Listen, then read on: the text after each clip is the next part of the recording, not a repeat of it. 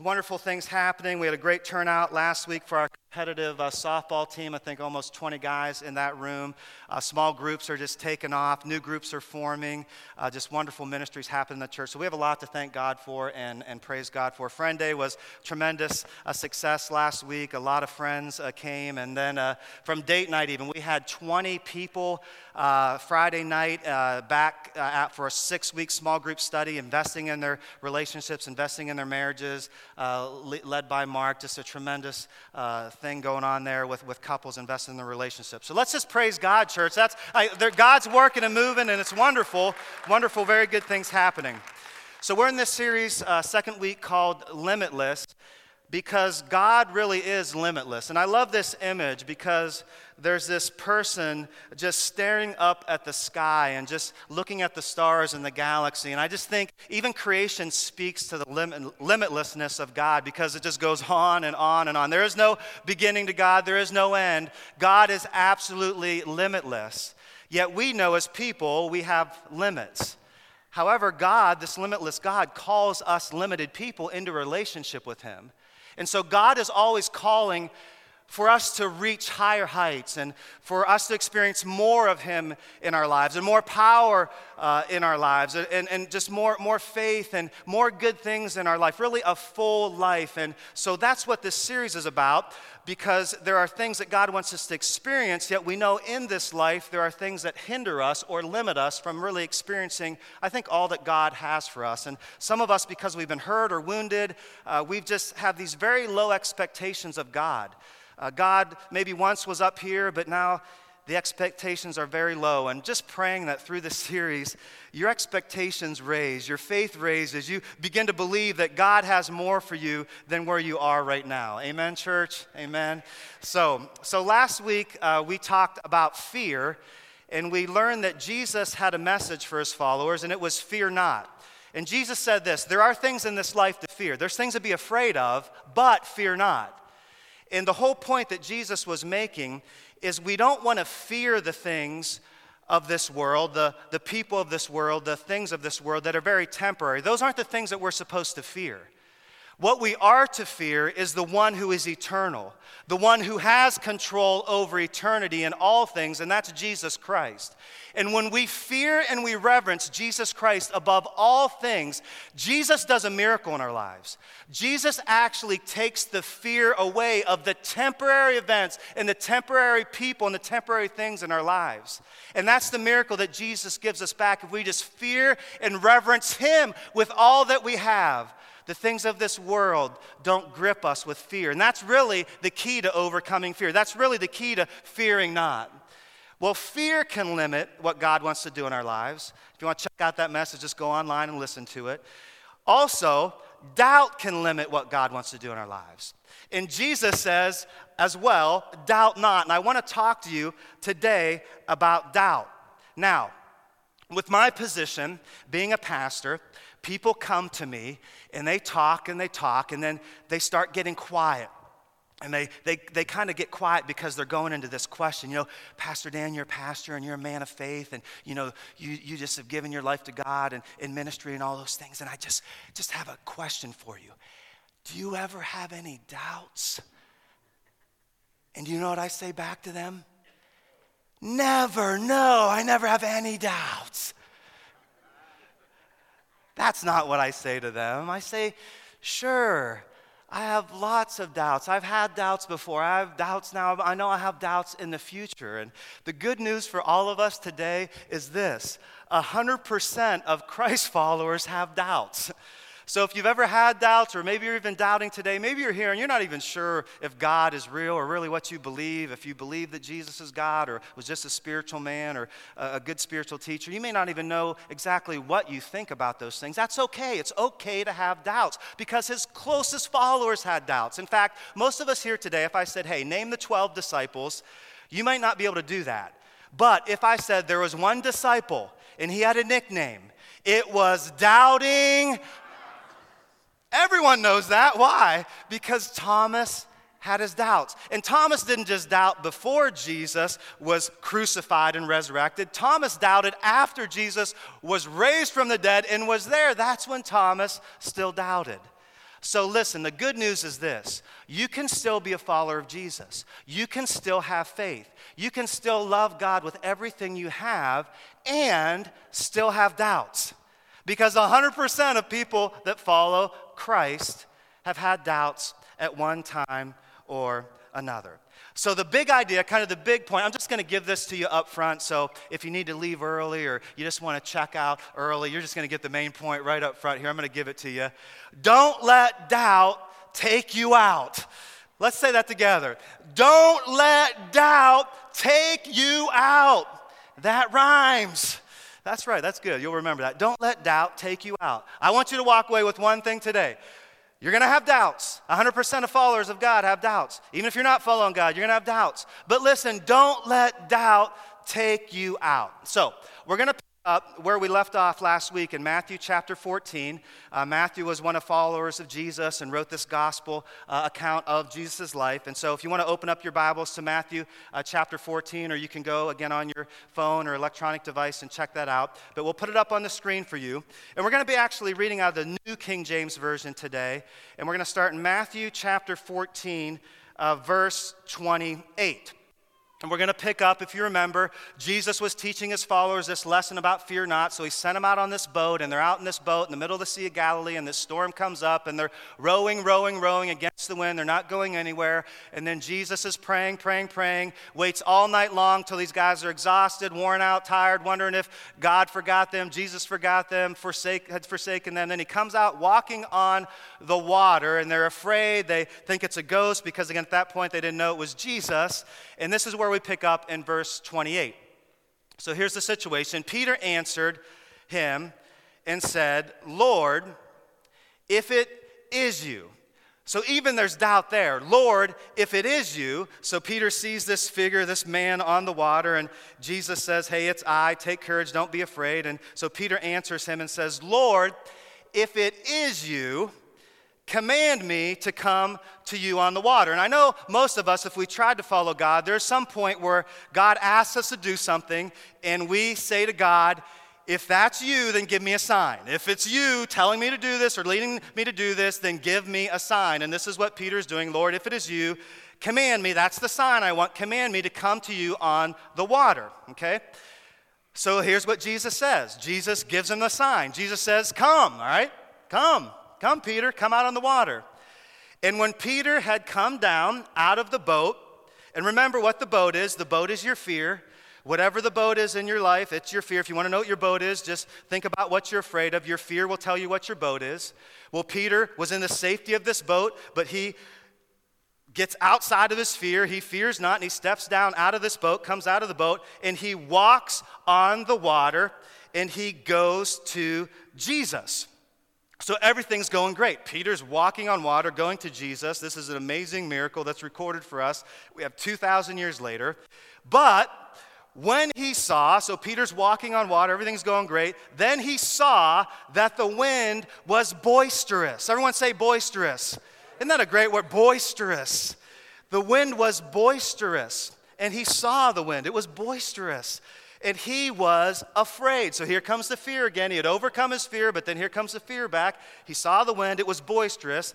And then, beginning to sink, he cried out, saying, Lord, save me. Now, boisterous. Have you ever been to a ball game, and there's that guy that's just boisterous? You've been to an Indians game or a Browns game or maybe a Little League game or a soccer game or a softball game, and there's someone in the crowd, and they are just yelling. They're boisterous. They're yelling. They're annoying. You can't stand them. You wish they would just go home and leave or go get a hot dog and never come back, right? They're just boisterous. Well, I experienced that once, and it wasn't a man, but it was a woman. And I had actually asked God about doing something, and it was coaching freshman football at Canton South High School. I said, God, if you want me to do this, then give me a sign. And he opened up doors and signs, so I go ahead and coach freshman football at Canton South High School. High level of football, very high level of football. Yeah, you can laugh there. It's not quite. So we had all, of 15 guys on the team. You need 11 to play football. We had literally about 15 guys. So every week I was praying, God, just help us to have enough people to play the game. In the stands, there was usually around the same amount of people, 12 to 15 people. So there's this one kid on the team, and he was always getting hurt, if you know what I mean. He would get hurt, but he really wasn't hurt. He wasn't tough at all. And so during the game, this particular player, he goes down on the field. And I know he's not hurt because he's always hurt. So our trainers go out onto the field, and they start tending to the player. And when the trainers go out, as a coach, you're taught, let the trainers do their job. You're not even supposed to go out there and mess around. Just let the trainers do their job, stay on the sideline. So I'm doing what a coach does. It's dead quiet. If you ever put 15 people, in the stands, 30 people playing, maybe another 12 on the other side, in a big football stadium, you can hear everything. So it's totally quiet. Then I hear this woman's voice. Coach, don't you care about my son? Aren't you gonna go out there? Coach, get out there and check on my son. This woman is boisterous. I'm not exaggerating. She is yelling, and I am standing there absolutely embarrassed just about what's happening going on. Coach, don't you care? And I'm thinking to myself, is this worth it? Did I hear you right, God? You asked me to coach these kids at Canton South. Is this really worth it? I used to coach college football. I coached in a national championship game, for crying out loud. And I'm sitting at this stadium with 12 people in the stands with this lady yelling at me because her kid's a wimp and can't even play football very well. Coach, don't you care? Have you ever been there? You stepped out of the boat. You went and did something that you thought God was asking you to do, and you get into the situation, and there's just pushback. There's someone or there's something, and it's like the wind, and it's boisterous, and it's yelling at you, and it's just causing you to ask this question, is it worth it? I mean, really, is it worth it getting out of the boat and doing something that you've never done before? Is it really worth it to fear not? Is it really worth it to step out and do something that you've never done before, or do something that God is asking you to do? I mean, you've prayed, you've stepped out, you've finally taken the step, and you've prayed, and you've prayed, and you've prayed, and God's not answering your prayers, and you're asking yourself, is it worth it even to pray?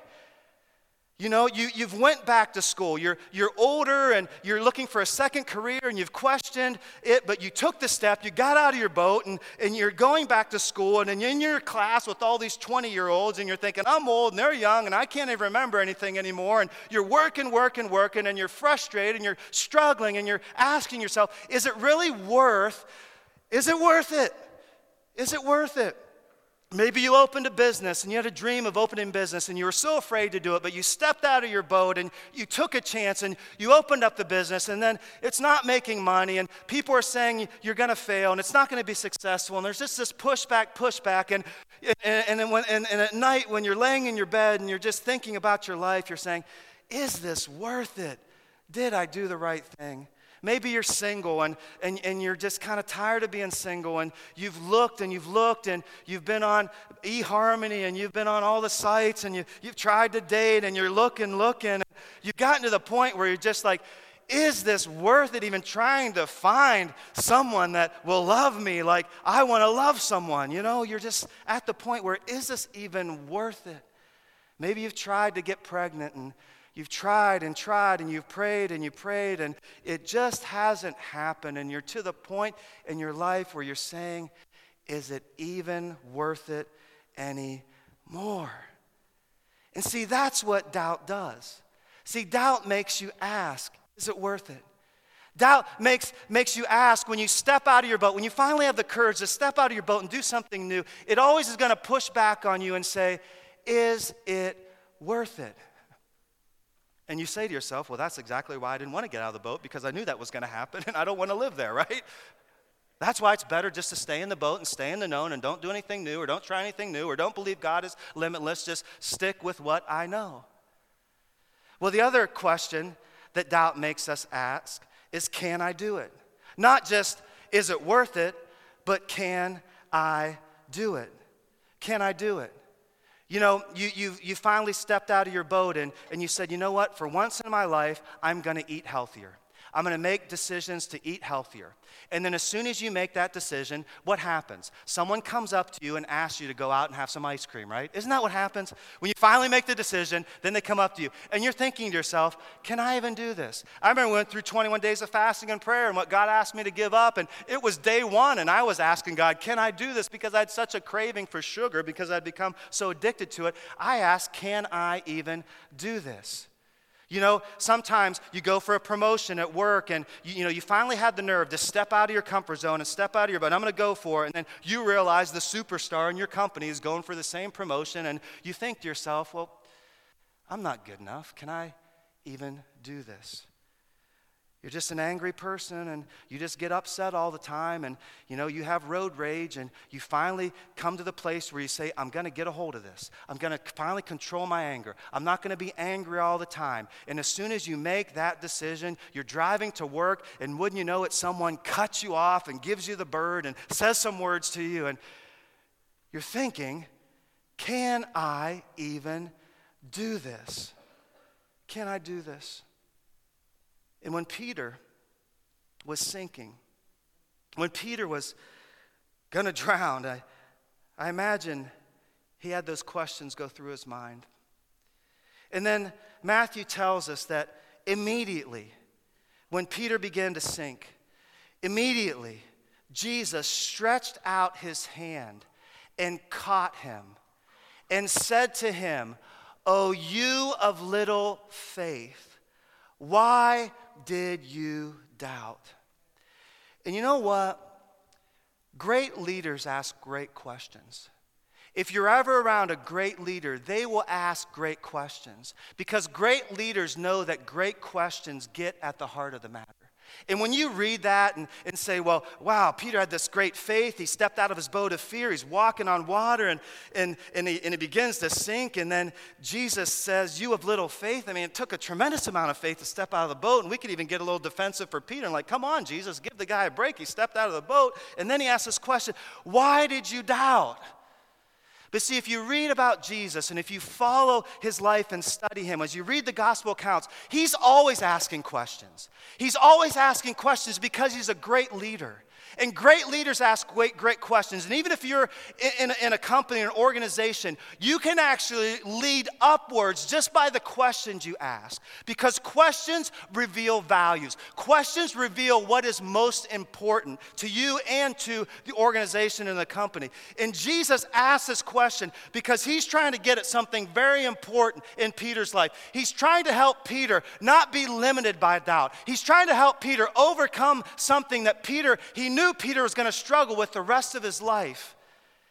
And so he asked this very profound question, why did you doubt? Just think about that for a moment.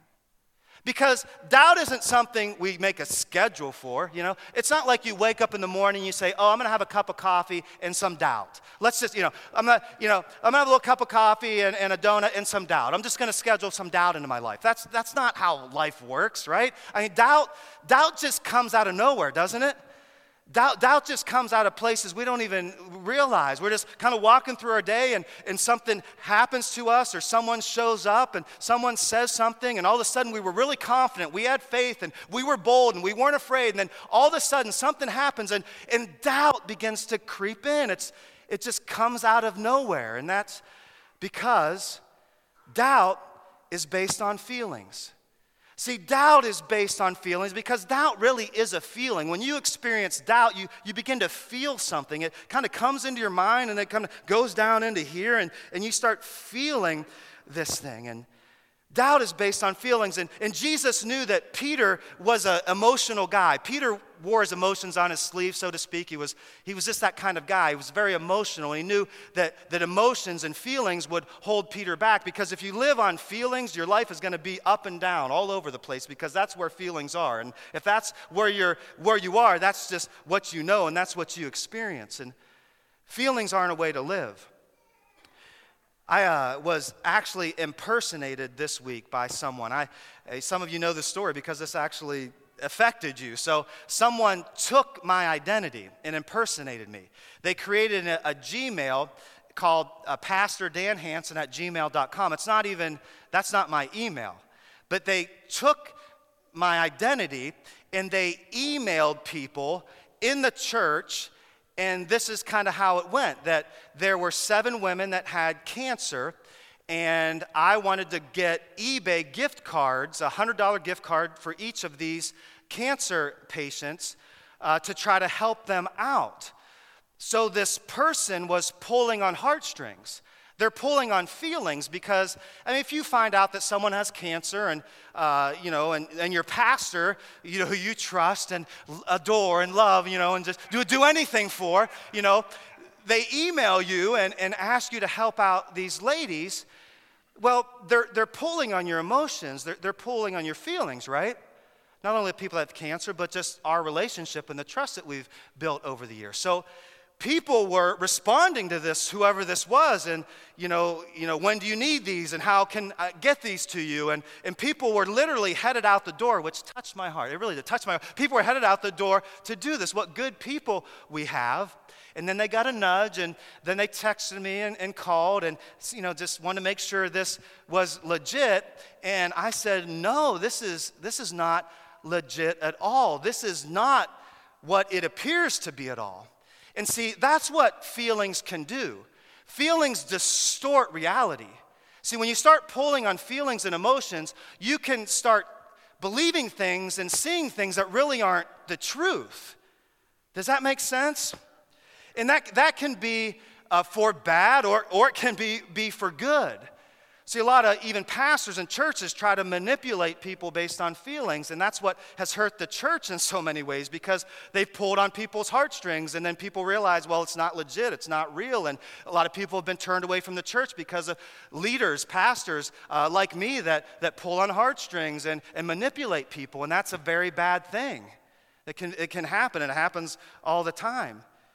But it can also, hurt us in good ways. There could be really things that God wants us to do, and the enemy gets in there and brings feelings in like doubt that can prevent us from ever experiencing what God really wants us to experience in life.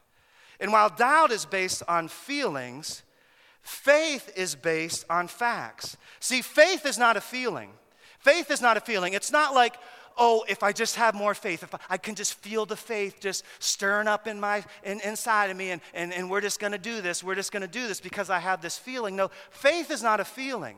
And again, that's another way that churches and pastors have pushed people away from God because they've said, well, if you just stir up this feeling of faith, if you just get enough faith in there, then you can do anything you want, and God will do anything that you want him to do. And it's almost like they're treating God like this magical genie. And if we just, rub the bottle of faith in this feeling, we're going to get God to do whatever he wants, what we want him to do for us. And that's not it at all. That's not it, everyone. And if that's happened to you, I apologize on behalf of the church, on behalf of pastors and leaders. I apologize because that is not what Jesus ever taught. That's not what he taught at all. No, faith is based on facts.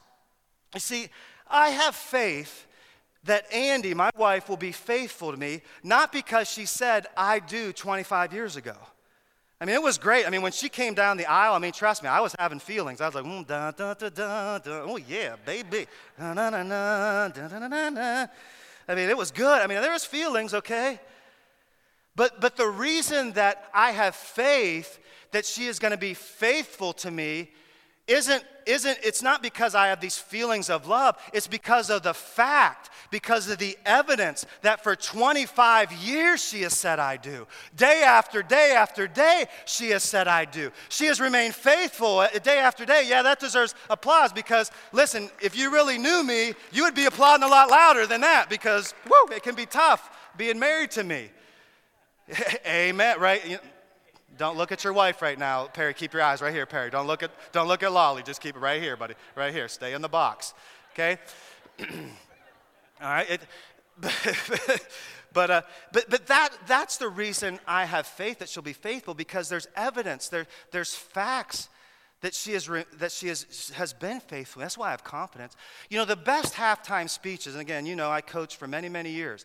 The best halftime speeches, when you get into a game and things aren't going well and you're not winning and it's a little bit discouraging, when you get into the halftime, the best halftime speeches aren't this rah. And if you want to know what goes on in the locker room, it's not, you know, oh, come on, guys, you can do it. Just believe. Just have faith. Just believe. You can do it. Those aren't the best halftime speeches.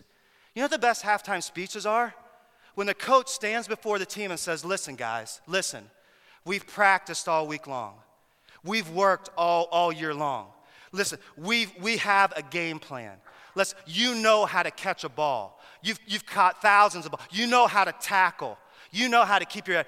You know what a coach does? The coach reminds the team of the facts. The coach reminds the team of the evidence. The coach reminds the team of all the work they've put in. And when the team hears the facts, the feelings of doubt and discouragement go away. And all of a sudden, the facts and the evidence, yeah, coach, we have. And then they go out there and they do what they prepared to do. That's why if God's only a God thing on Sunday, you don't have a whole lot of faith because you're not practicing every day. But when you pray every day and you read your Bible and you talk about God and you put the time in, it's amazing how when the doubt comes and the feelings come, how you can stand against it and say, no, I know my God, and my God is limitless. He is all powerful. He is almighty, and I know what the truth of God says, and I know I can connect with God in prayer, and I know I got brothers and sisters that are pulling for me, and I know in the name of Jesus, I can keep living for God no matter what the doubts may be. That's what it's about. That's why gathering together in small groups is so important. That's why worshiping is so important. That's why the growth track, that's why I serve teams, because all of these things are like practice, it's evidence, it's facts. It's what the writer of Hebrews talks about in Hebrews chapter 11. And I would love for you maybe this week even to read this if you're struggling with doubt, because this will help you in a mighty way. The writer of Hebrews in chapter 11, he just starts listing facts and listing evidence. And he just says, by faith Noah, in holy fear, built an ark to save his family. And by faith Abraham, when called to go to a place he would later receive as an inheritance, obeyed and he went. And by faith Isaac blessed Jacob, and by faith Jacob, when he was dying, blessed each of Joseph's sons. And by faith Joseph, when his end was near, spoke about the exodus of the Israelites from Egypt and gave instructions concerning the burial of his bones. By faith Moses' parents hid him for 3 months after he was born. By faith, Moses, he chose to be mistreated. It's a fact, rather than enjoy the fleeting pleasures of sin. By faith, the people passed through the Red Sea. By faith, the walls of Jericho fell. By faith, the prostitute Rahab, because she welcomed the spies, was not killed with those who were disobedient.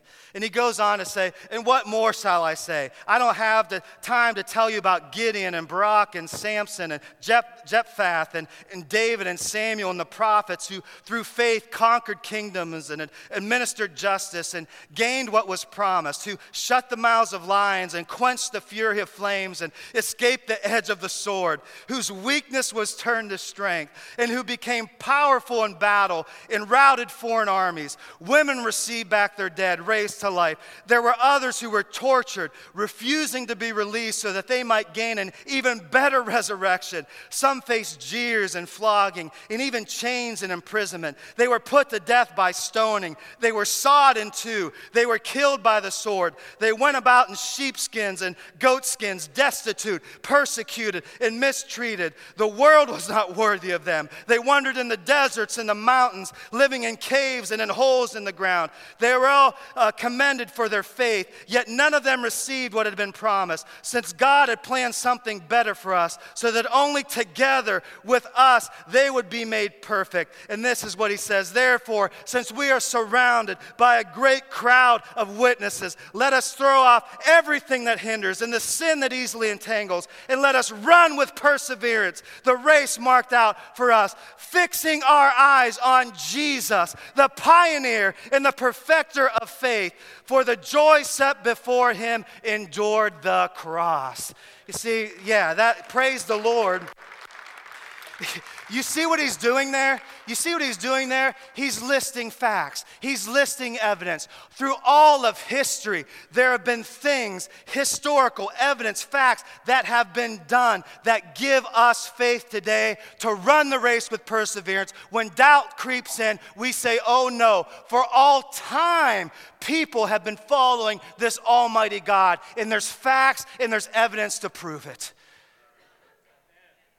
Our faith is not based on feelings. Our faith is not based on wishful thinking. In fact, every single legal document, did you know every legal document has to have a date on it? If it's not dated, it's not going to count. And do you know what that date is based on? Do you know what that legal date is based on?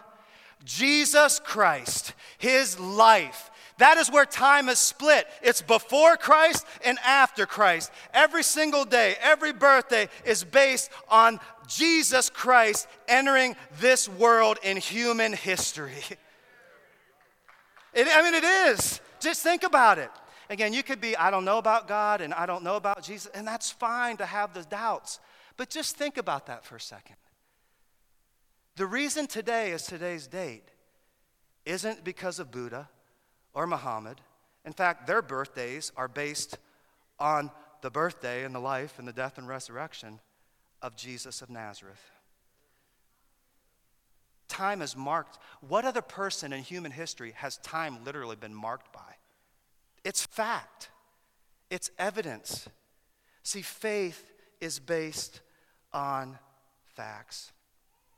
And when they got into the boat, the wind ceased. So Jesus and Peter, they get into the boat and the wind ceased. And then those, again, all 12, those who were in the boat came and worshiped him, saying, truly you are the Son of God. And I just want to go back and just highlight this again. And when they, Peter and Jesus, got into the boat, the wind ceased. Then those, all of them who were in the boat, came and worshiped him, saying, truly you are the Son of God. See, when Peter doubted, when Peter messed up, when Peter didn't have the faith, Jesus didn't keep walking on water and say, forget you, Peter, oh, you have little faith. No. He was asking that question, why do you doubt? You have little faith. Because he wanted Peter to understand something. No matter how bad Peter messed up, no matter how bad he screwed things up, Jesus was never going to leave him. Jesus was never going to forsake him. Jesus wasn't going to keep on walking on water and let Peter drown. No, Jesus was going to be with him in his failure. Jesus was going to be with him in his doubts. Jesus was going to be with him in his fears. Jesus was not going to let Peter go. So Jesus reached down and he grabbed and he pulled out, and they got in the boat together. And then all of them worshiped Jesus.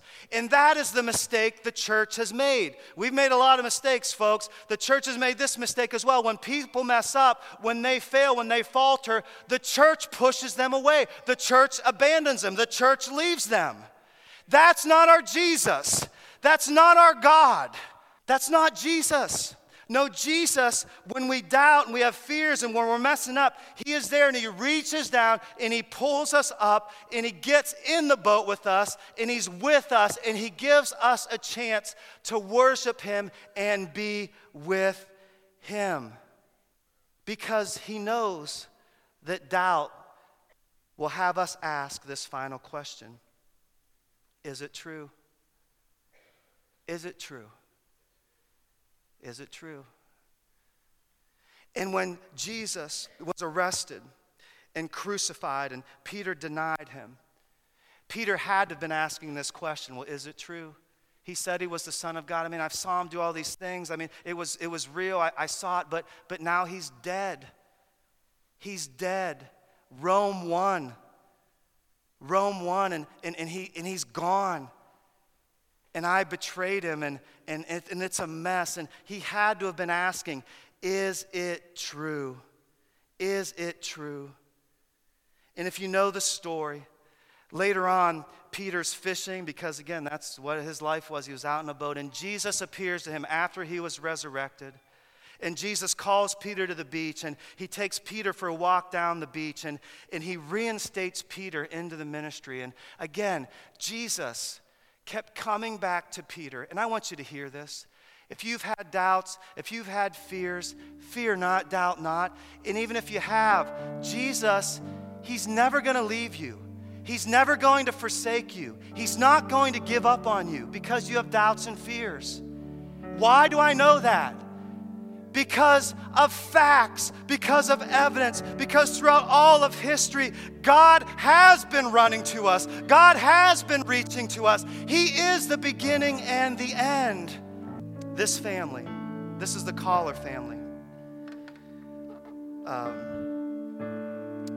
Joe Tarantino runs a ministry called Next Gen Basketball. We have a basketball team, and we just have some kids that play ball, and Joe coaches them. And the Collars, who are on the left here, Arlen and Letitia here are the parents.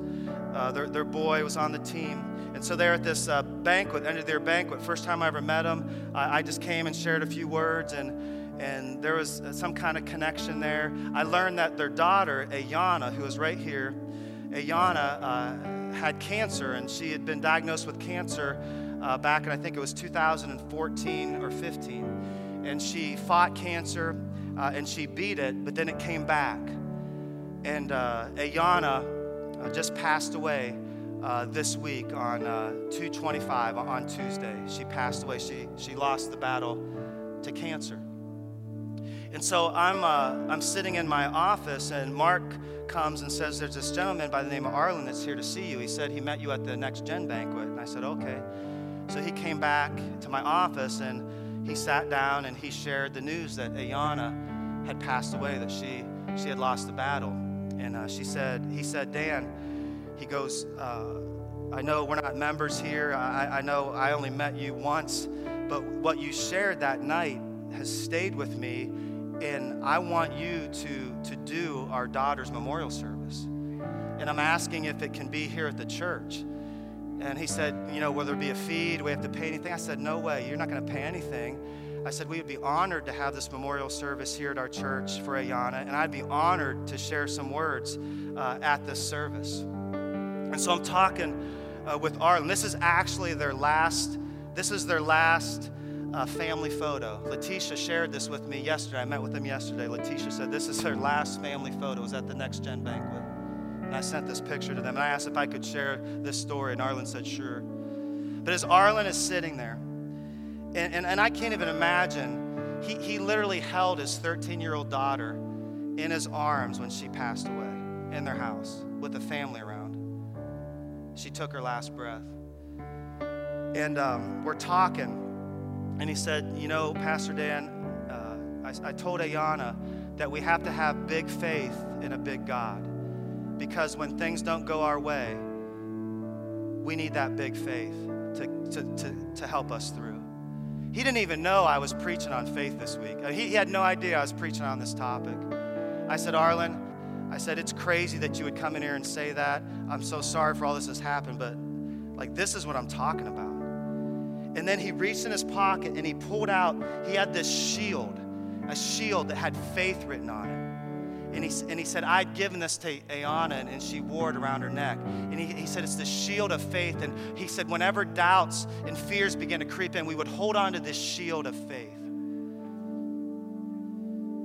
He goes, in in this. She may have lost the battle with cancer, but she has won the victory of eternal life with her God, that she's with God.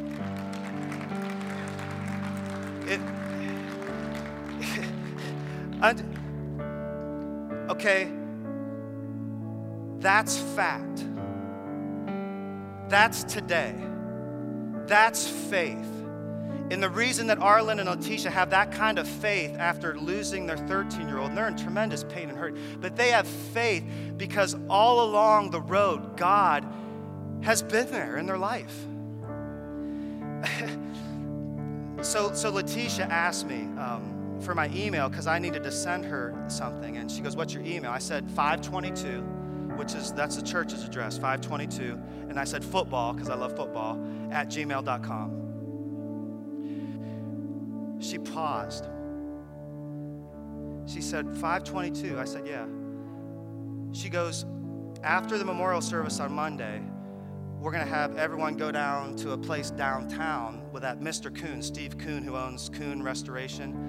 Mr. Kuhn is giving that to them free of charge, allowing their family to go down there free of charge. She said the address to that place in downtown is 225. She said 225 backwards is 522. She said the date that Ayana went home to be with God was 225. The address to where we're going to gather as a family after the memorial service is 225. You're telling me your email is 522? I said, yeah. And then I said this, that's our God. He is the beginning and the end. He is the Alpha and the Omega. There is no limit on God. Now, you could say that's coincidence, or I don't believe that at all.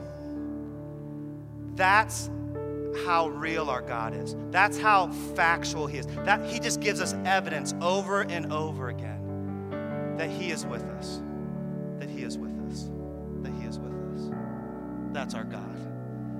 So when doubts come in, don't let doubt take you out. Because faith isn't based on faith, it's based on fact. And our God reigns. Our God reigns. Our God rules. Our God reigns. Don't let doubt take you out.